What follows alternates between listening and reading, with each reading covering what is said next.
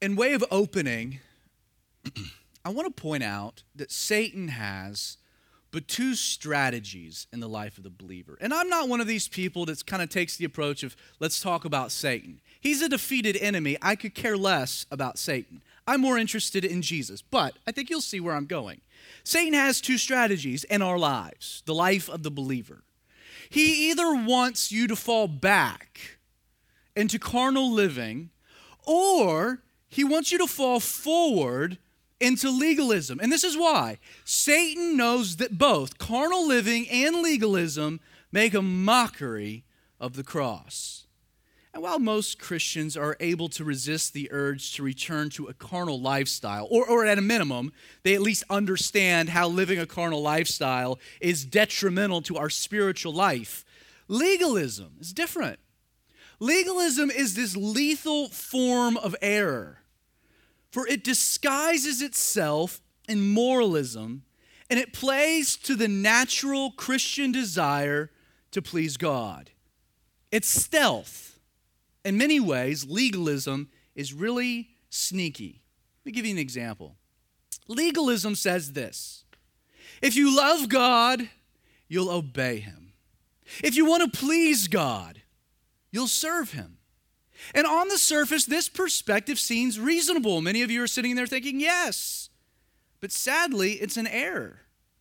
That perspective, if you love God, you'll obey him. If you want to please God, you'll serve him, is actually nothing more than a power play of your flesh craving inclusion. You see, the gospel of grace, this gospel of grace and grace alone, grace period, as we've stated, it rejects this notion, this perspective, by saying this, and notice the difference. Instead of if you love God, you'll obey him, grace says because God loves you, you'll want to obey him. Whereas legalism says if you want to please God, you'll serve him, grace says because God is pleased with you, you'll want to serve him. Do you see the difference? It's a subtle but significant change. Legalism always places the onus of your relationship with God upon self, whereas the gospel, that's much different. The gospel centers the focus of your relationship off of self and onto God, specifically what God has done for you.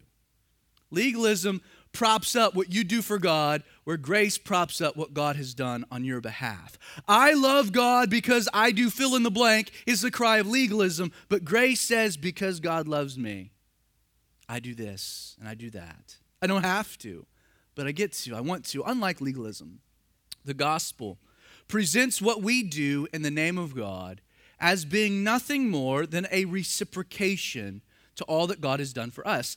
And with that in mind, the flesh has no room for pride. There's no room for pride in self. Why? Every single good thing that comes out of my life is not me, but it's Christ working through me. When you recognize that no good thing that comes from my life is about me and is instead all about Jesus, it's hard to take pride in self because self had no play in it. As a matter of fact, if you want to be accurate, every bad thing that comes out of you is you, not Christ. Keep this in mind. Though it tries to look the part, legalistic moralism is not godliness. Legalism is rather the fostering of a terrible lie that our obedience to God is based upon what we do for him versus the truth that it's a natural manifestation stemming from all that he's done for us. Anytime, Christian, you attempt to be more right with God, you are in actuality couldn't be more wrong. You can't get any more right than you are. By Jesus' work on the cross, you have been declared righteous in the halls, the courtroom of heaven. That's glorious. Anytime I find myself seeking God's good pleasure, it means something's wrong. It means that I've lost sight of the reality that I've already been given his good pleasure. If you're seeking something you've been given, you should take a step back and realize the folly in that. You see, it is a dangerous warp in thinking, this legalism, designed by a very real enemy in order to lead us away from the source of our spiritual vitality, Jesus. And it's with this in mind that I want to take a moment before we get to our text and address an issue related to Christian liberty, and specifically the way in which we deal with legalism that we haven't addressed thus far in our travels through Galatians. We've kind of nibbled around the edges, but we haven't gone right for it. Sadly, and it happens more often than not, when a person comes face to face with a spirit of legalism and then has to fight to defend the gospel of grace, period, this freedom that grace affords, there ends up, in many instances, not always, but in many, there ends up being this tragic counter-reaction that develops in the heart of the individual forced to defend grace. All too often, when engaging the legalist, it's easy for a person to, in turn, grow legalistic and the way they believe all Christian freedom should be enjoyed. It's kind of like the anti-legalist legalism. And it's easy. Think about it. It's easy to think often that because we enjoy a freedom that others have chosen to abstain from enjoying, that we have somehow become more in tune or maybe more consistent with the gospel message. And while that's a truth, sadly, and the irony is that this perspective is wrong. For it also stands guilty of doing what? Of possessing a false sense of moral superiority and consistent with grace, period. You see, grace and grace alone, it does something important in our lives. It takes our eyes off of what we do. It takes our eyes off of what we refrain from doing, or for that matter, what someone else is doing or refraining from doing. And what does it do? It places our eyes squarely on Jesus. It takes my eyes off of me. It takes my eyes off of others. It places them on Jesus and Jesus alone, what he's done for me. And then as a result, grace allows each individual to walk with Jesus according to their own conscience, as it's indwelled by the Spirit, removing the right to impose a personal conviction onto anyone else. As we noted last Sunday, in way of illustration, if you have the conviction that you need to abstain from drinking alcohol, friend, you have that right, you have that freedom, you have that prerogative. As long as you realize you have no right to impose that conviction onto someone else, because the Bible doesn't, or to separate yourself from those who do drink, that's separatism, that's not right, or, and this is the kicker, to see that position as somehow making you a better Christian, because it doesn't. Nothing you do or don't do makes you a better Christian. But on the flip side, it should be reiterated that if you do enjoy responsibly the freedom to drink, you have that right, freedom, and prerogative, as long as you also don't impose that conviction onto someone else, separate yourself from those who disagree, or see that position as somehow making you a better Christian. The danger of this counter-reaction to legalism is that it often takes the person who enjoys their freedom and it fosters a false sense that they're now somehow better than the person who's yet to fully experience the liberating nature of grace, period. It kind of falls into this trap of being so right, you're wrong. Heaven forbid. While the traditional legalists prides themselves on what they do and or refrain from doing for Jesus, the exact same snare can exist for those who react to legalism by taking pride in their liberty and not the liberator. Pastor Timothy Keller tweeted the following statement that really kind of stirred me with this particular thought. He said why we should resist this tendency, quote, "The fastest way to become a Pharisee is to hate Pharisees." Amen. Now moving on. Remember, the core problem with all legalists Anyone who would distort the gospel message, the gospel of grace, period. More specifically, what we find Peter guilty of himself here in Galatians 2. The problem, the core problem, is not a failure to believe the gospel, but instead a failure to fully trust that the gospel works. And it's important to point out that following his public rebuke of Peter, Paul transitions this chapter into a sermon that he gives there in Antioch after he resists Peter, after he calls him on the carpet. He gives this sermon to the church of Antioch, now a sermon to the folks in Galatia, also a sermon to us. It's what we have recorded here. And Paul will lay out where it is that the true power of the gospel lies. In grace, not law. He's going to get into a bit of theology. Verse 15 of chapter 2, the book of Galatians, Paul says, and this is a sermon, "We Jews, by nature and not sinners of the Gentiles, knowing that a man is not justified by the works of the law, but by faith in Jesus Christ.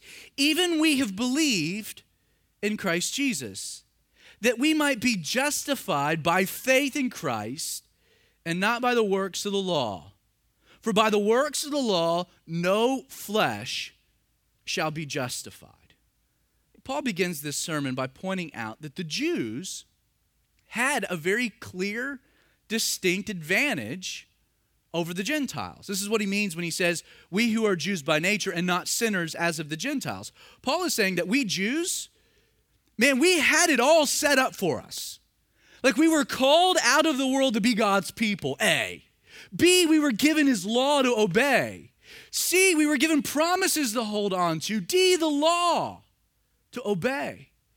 Like we had it all set up. We were his people. We were chosen. We were equipped. We were separated. We had his presence and his law. And yet, even with all of that advantage, the Jewish people had failed to find themselves, look at it, justified by the works of the law. They had all this advantage, and yet the law had failed to be a moral influencer. Paul's purpose here is to kind of knock the Jews off their high horse a little bit. Yeah, you have advantage. You have the law. You have the presence of God. You have the temple. You had all that. But to what end? You are just as sinful as the Gentiles, just as lost as the Gentiles, just as compromised as the Gentiles. All of the advantage didn't seem to really work or help out. Now, let me define a term real quick, because as we work through this, Paul uses a bunch of what I would call Christianese, like words that we don't often use in common vernacular that we find in the Bible, and thus immediately there's kind of a disconnect. Like if I say the word justified, immediately what should come into your mind often is a really good show that was on FX called Justified. But in regards to the biblical definition of the term, understand, justification is more than just being forgiven. If justification and forgiveness were the same thing, forgiveness would be a lot easier word to use. But justification isn't the same thing as forgiveness. It actually takes the concept of forgiveness another step further. It means that not only am I forgiven of my sin, but now there's no longer any record of my sin. It not just forgives me of wrongdoing, it eliminates the history, the backstory, the web history of my wrongdoing. Whereas forgiveness absolves me of the consequences of my sin, justification, it imparts on my behalf a right standing before God. Where when God sees me, he not only doesn't see my sin because it's been forgiven, he sees Jesus' righteousness imparted on my account. Meaning, I'm now justified. So when God sees me, he sees Jesus, so he sees me just as if I had never sinned. It's not just I was a rebel or I had this history of sin and wickedness that God forgave me from. It's that whole history is gone. It's eliminated, which makes sense with phrases and scriptures where we're told God casts our sin as far as the east is to the west, right? If it was as far as the north is to the south, it explains why Santa Claus holds a lot of stuff against us, because it all goes there, right?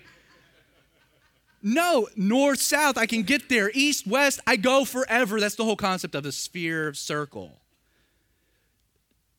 David would say, though my sins were as scarlet, you'll make them as white as snow. It's gone. Your history's gone, which then makes it really silly that you keep kicking yourself over your past when God isn't, because he doesn't even remember it.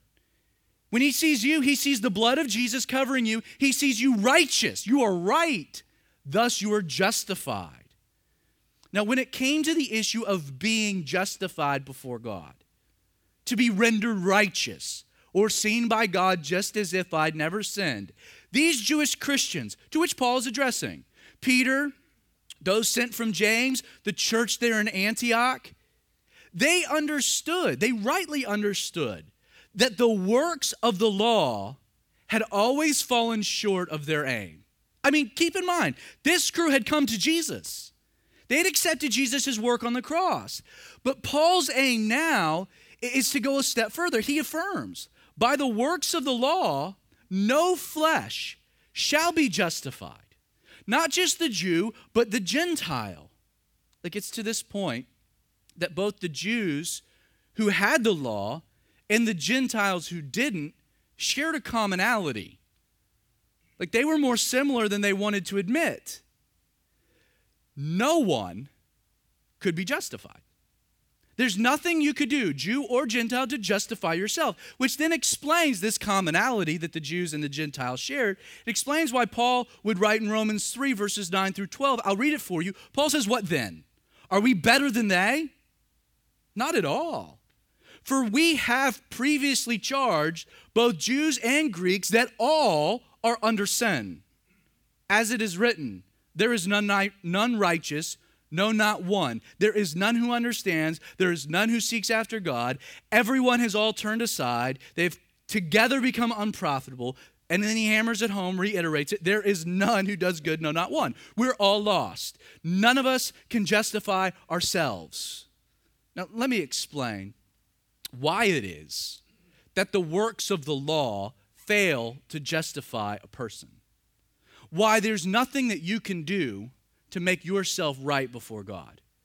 Justification, which is a position, it's a state of being. It is a position one has before God. Justification can only come after a complete atonement of sin. Now, what does that mean? Let's unpack that. To atone for something means the complete satisfying of a debt. Now, you're a sinner, right? And so you owe a debt. In your rebellion, you owe a debt. Your sin has set up a negative balance. Romans 6:23, for the wages or the debt of sin is what? Death. That's your debt. So atonement is to satisfy your sinful debt. You see, you can work, you can strive, you can, as they would say in Georgia, hunker down in the attempts of your life being right before God. But this will come to no avail, as there is still nothing that you can fundamentally do to atone for sin, except for one thing, dying an eternal death. Like, no act but death atones for sin. And since no work of sinful man can atone for his sinful state and thus rectify his rebellion against God, there can be no justification, which now makes the works of the law rather useless, religion rather fruitless. Isaiah 64 verses 5 and 6, the prophet said this. He said, for we, speaking of the Jews, have sinned. In these ways we continue. And we need, note, the prophet recognizes it, to be saved. I can't be just, I need to be saved.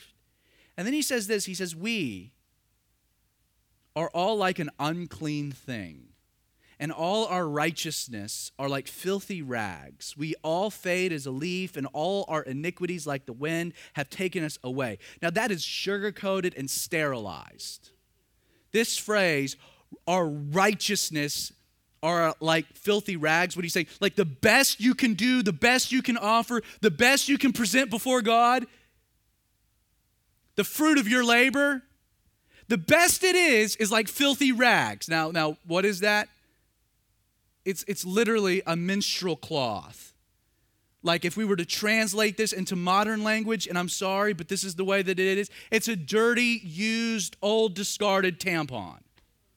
Yeah, that reaction, is the reaction Isaiah wants you to have. And what is he equating that to? Your goodness in the eyes of God. Gross. Yes, that's the point.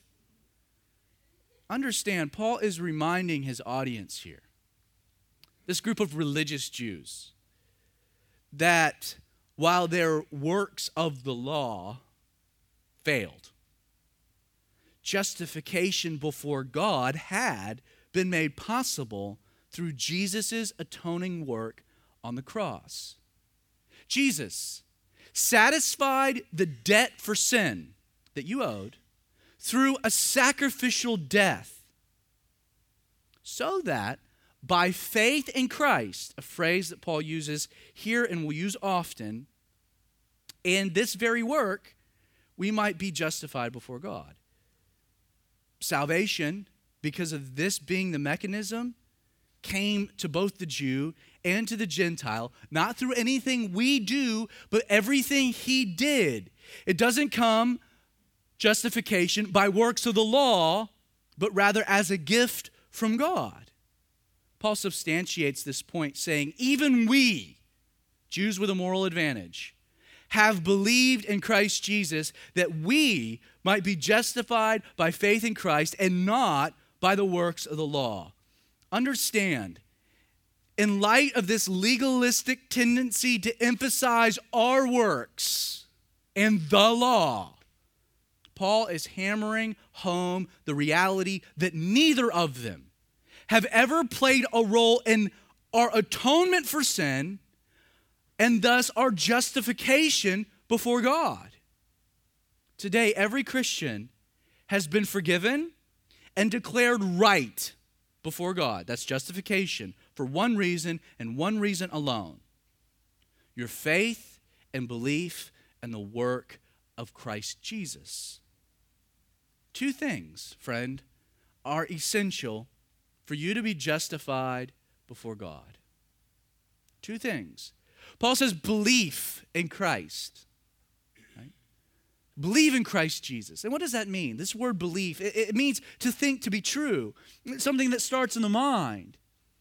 It's coming to the understanding, the acceptance that Jesus' crucifixion, Jesus' death on the cross, by that work, my sin was atoned for. A price that I couldn't pay was satisfied by Jesus. I believe that in my mind. I accept that to be true, that my sin has been atoned for, satisfied, cleared. But then also, he says belief in Christ, to know it to be true, and then faith in Christ. This word faith, it's kind of one of these spiritual terms that kind of connects what I know to be true and how I behave. It's a spiritual muscle. You might view it as like trust or confidence.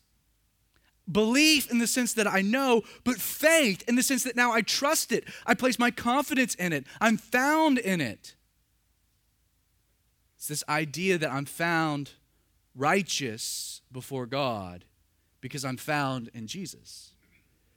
That his death not only justifies me before God, not only atones for my sins so that I'm right before God, but because I'm found in Jesus, I'm also given or imparted his goodness, his righteousness, his position.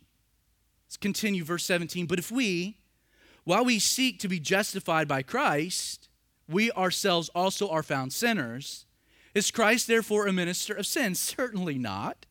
For if I build again those things which I destroyed, I make myself a transgressor.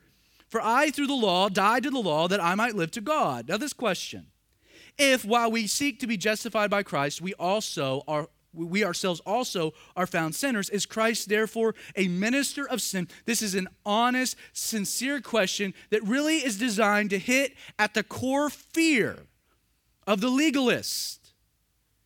This fear that grace, period, can lead to sinful behavior. That's the fear.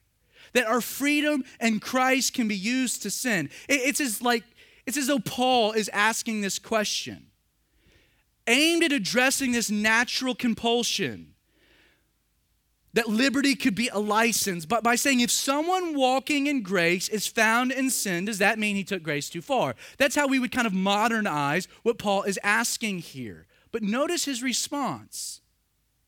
Certainly not. In the King James Version, it's translated, God forbid.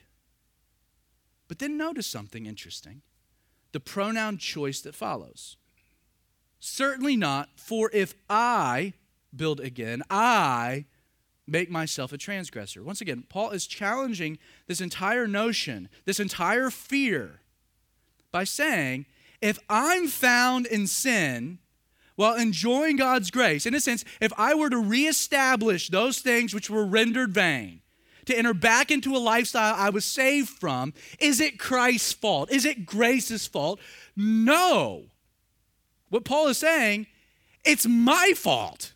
It's not grace's fault. It's not Jesus' fault. It's my fault. I've made myself a transgressor. And then flowing from this point, Paul provides another key concept to kind of substantiate the crux of his argument. He says, for I, through the law, died to the law that I might live to God. In context, Paul is making it clear that sinful behavior in the life of the believer should not be attributed as a failure of grace, but rather a failure to live consistently in the gospel of grace. Don't blame grace, blame yourself. Don't forget, the entire purpose of grace, why we sing Amazing Grace, is that it accomplishes in our lives something the law could never do. The law commanded, rather, the law demanded that you live to God. That's what it did. 600 and some odd commandments, commanding you to live a life pleasing to God, holy before God, right before God. It commanded it, it demanded it. But grace enables it. The law demands you live to God, but grace enables you to live to God. How? As a reciprocation of His grace, of His unmerited favor, of His free gift. It's why legalism is so misguided. You can never, ever take grace far enough. In actuality, the truth is that sin is an indicator you haven't taken grace far enough. While the law condemns the heart of rebellion, Jesus' love transforms the heart of the rebel. Grace enables you to live to God. How? Not by telling you things to do, but by replacing your desire to sin with a desire for godliness. It replaces the ambition to please myself with an ambition to please Him. It transforms my tendency for rebellion to the heart of surrender. Understand this statement. I'm saved by grace so I can do whatever I want is an absolutely 100% true statement. It's a true statement. However, if by whatever I want you mean anything other than pleasing Jesus, then at best you don't understand what grace is all about, or at worst, you're not actually saved because your heart hasn't changed. if you're more interested in pleasing yourself as opposed to pleasing Jesus, you don't have a grace problem. You have a heart problem, which means you have a salvation problem, a regeneration problem, an indwelling Spirit of God problem. Don't blame grace. Look at yourself and figure out what's wrong with that. Now, you can sin, but is that your tendency? Is that your desire? Is that your longing? Or even after you sin, you're like, that's so not what I wanted to do. Where's your heart?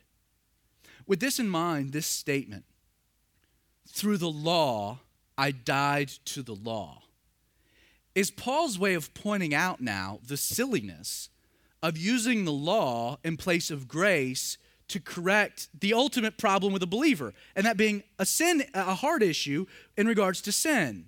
Like, think of it. Like, how illogical is it to use the law to address sin in the life of the believer when the law not only failed to justify a believer, but has already taken a person fundamentally as far as it can? Like, Paul is emphatic here in what he's saying. Through the law, I died to the law. Paul's saying the law in my life, man, it did its job. It did its job well. We've gone as far, me and the law, as we can go. Like, it condemned me a sinner. Like, there's no way I could say I was justified because I looked at the law and it just told me how bad I was. Like, forget the 613 commandments. I take the 10. I can't get through them. Thou shalt not murder. Well, I can check that one, but Jesus says, don't be angry. Dadgummit. Don't lie. Covet. Like, you just run down the list. So the law, it did a good job. It diagnosed you as sick, diseased, sinful. It condemned you. And it sentenced you. It said, based on your condition, you're going to hell. Death. That's it. It diagnosed me, it condemned me, it sentenced me. And then what did it do? The law? Look at what Paul says. Through the law, I died to the law. It condemned Paul a sinner, sentenced Paul to death, and then what did the law do? It executed him. It killed him. So, like, what more can this thing do to me? I'm already dead.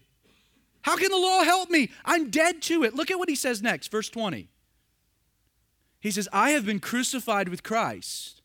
It is no longer I who live, but Christ lives in me. And the life which I now live in the flesh, I live by faith in the Son of God, who loved me and gave himself for me. I have been crucified with Christ.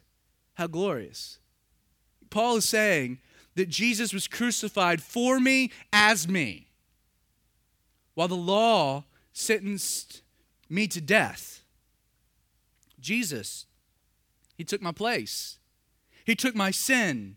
He satisfied my debt so that I could be justified before God. And the Bible affirms this reality over and over and over again, that as a sinless man, Jesus willingly offered himself to be your sacrificial atoner.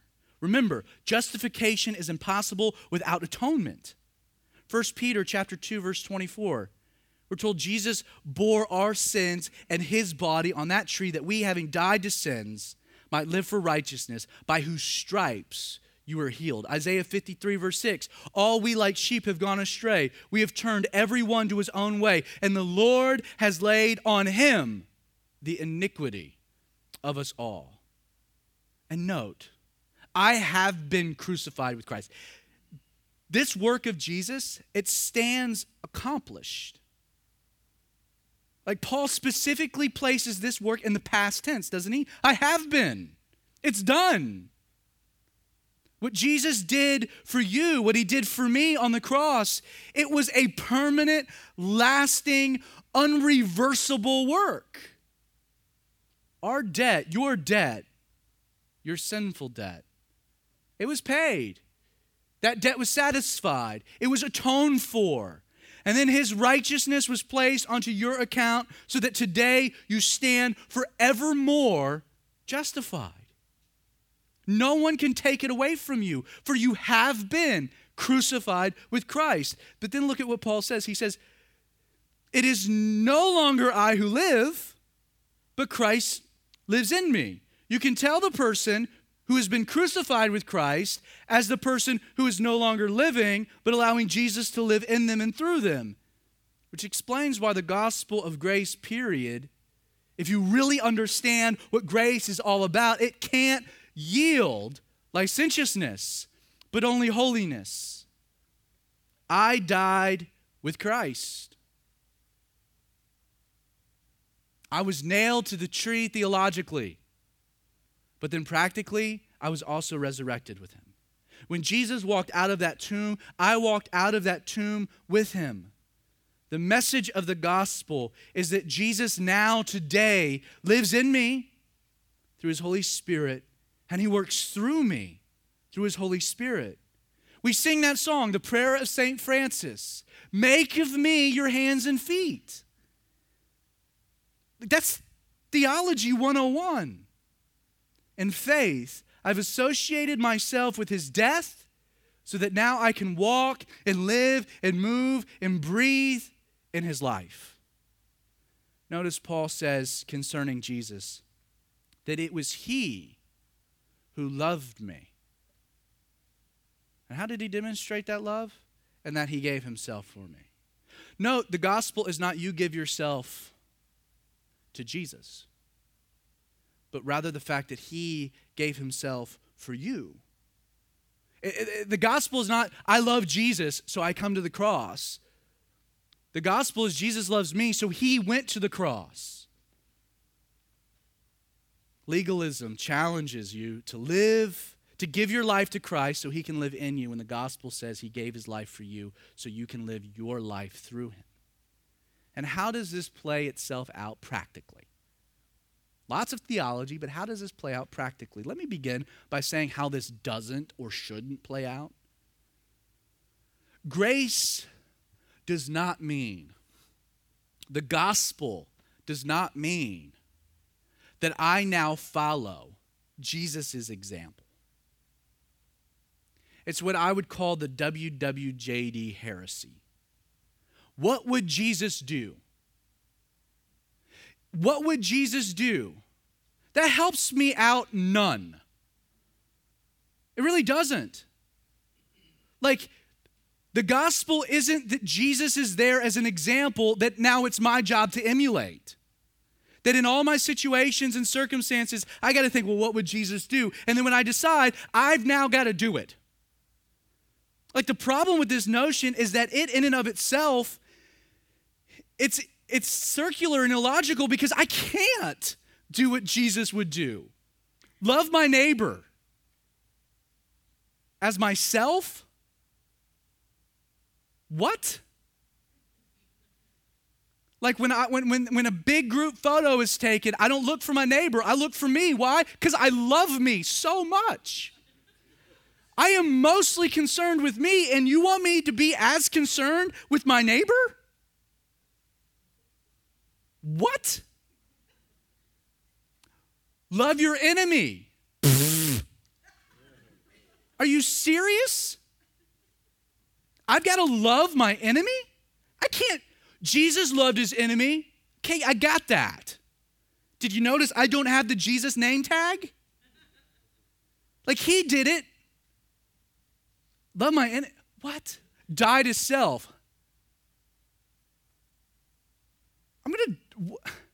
I can't do that either.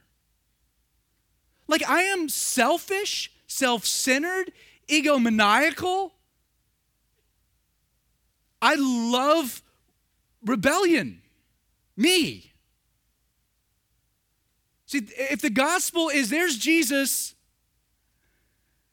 and as Jesus goes, I follow, I'm in a heap load of trouble because I can't do it. But here's the deal. That's not the gospel. Like, that's not the gospel. That places the emphasis on you.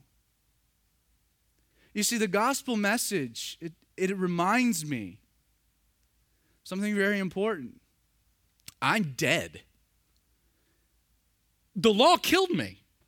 I was crucified with Christ. I'm dead. And now it's Jesus who lives in me, and it's Jesus who works through me.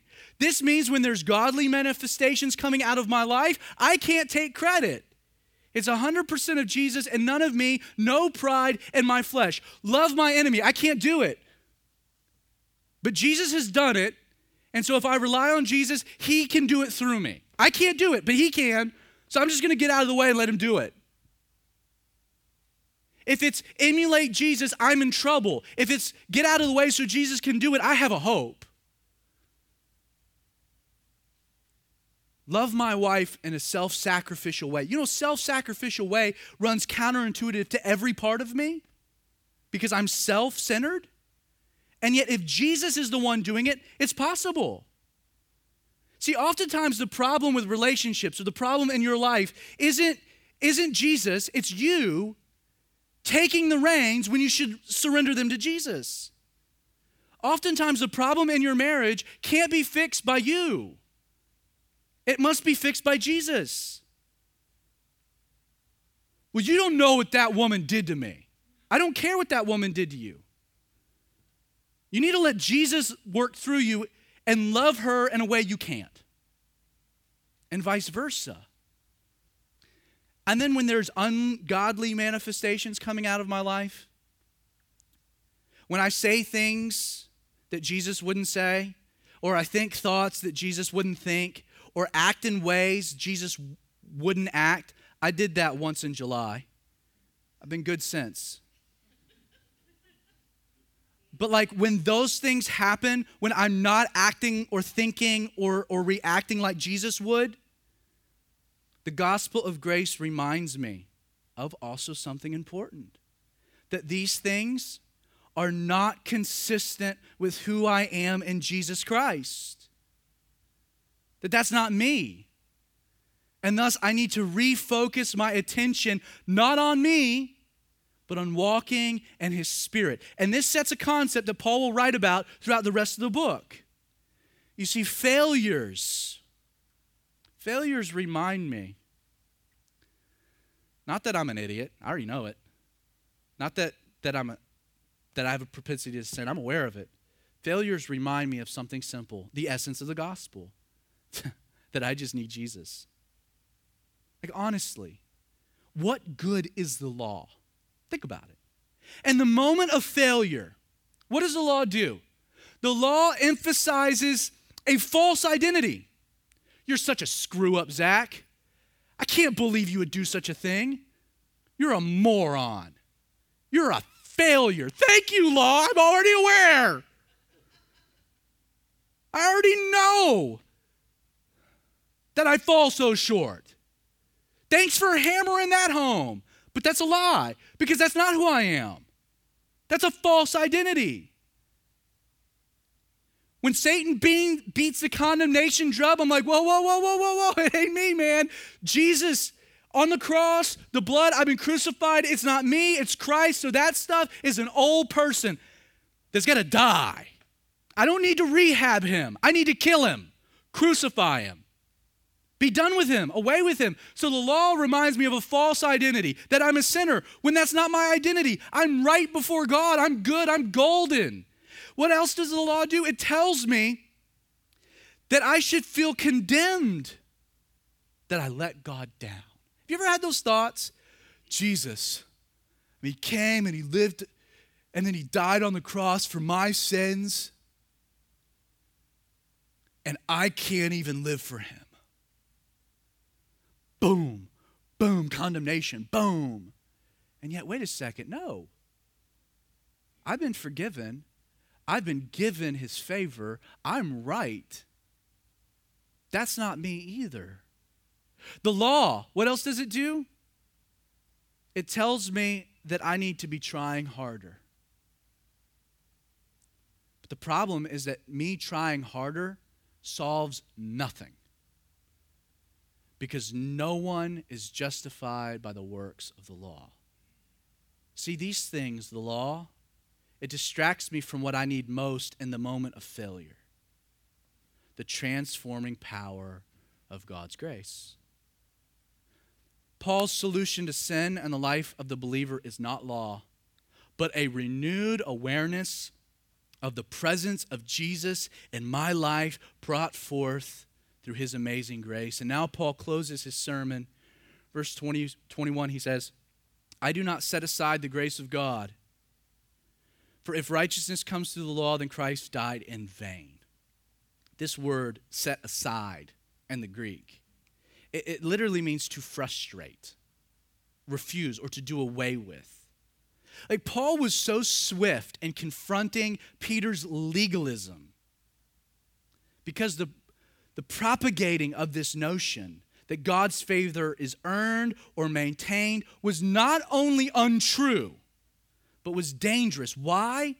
Because legalism limits the effective work of grace in our lives by emphasizing my problem and not the solution. Paul's like, I do not set aside the grace of God. I resist legalism because I am not frustrating what my solution is, and that's God's favor given, not his favor earned. The transforming of my heart, I do not set it aside. I do not do away with it. Keep in mind, the law has no place in the life of the believer because it fosters fundamentally a distance between you and God, doesn't it? Like the law reminds you of God's holiness and it illustrates the depths of your fallenness, separates you. And yet, what we need most in the moment of our failure is not distance from God,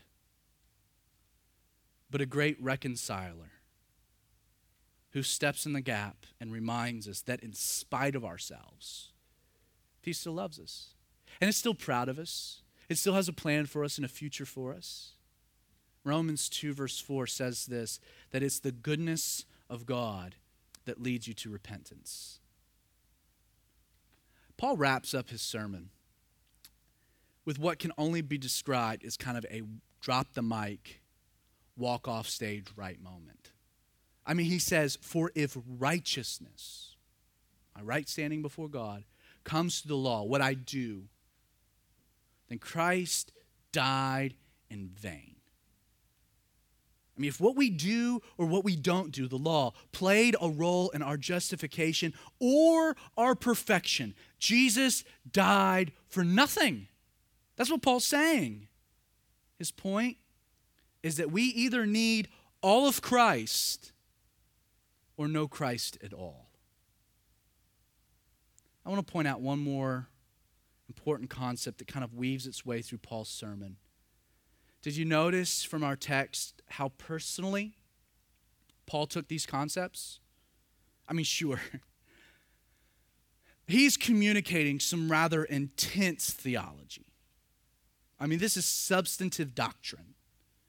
And yet, Paul's presentation emphasizes how significant the doctrine of grace and grace alone was to himself, like his own life.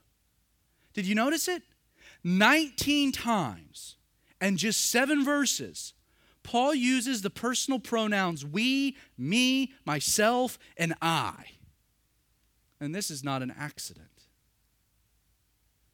I hope you understand. The exchanged life.